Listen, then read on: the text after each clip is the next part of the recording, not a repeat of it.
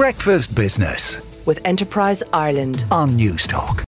First look at two stories in this morning's business pages, and I'll start with the Irish Times. And it's good news for Athlone, where Ericsson is set to create 250 new jobs. Pretty high-tech ones as well. They're looking for software developers, data scientists, software engineers and more.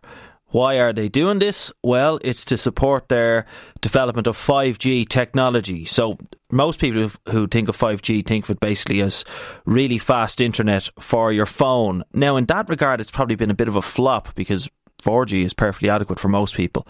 But 5G does have some good industrial uses, and some of them are alluded to by Ericsson here. So one example would be with manufacturing.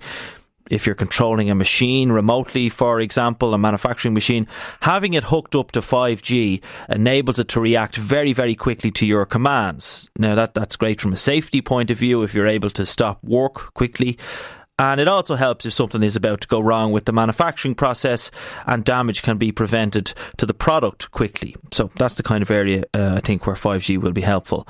Finally, then, a look at the Irish Independent, and the latest economic pulse is out from Bank of Ireland. If we look at the business sentiment side of things first, the picture is not great. This is a figure for May. Not much of an improvement compared to April.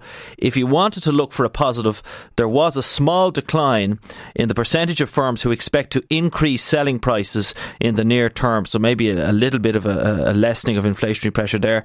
Bank of Ireland says this decline may be down to concerns about price competitiveness. Consumer sentiment was improved. Falling unemployment listed here as a reason for that. As listed was people getting into the mood for going on holidays. Lots of pent-up demand there, clearly.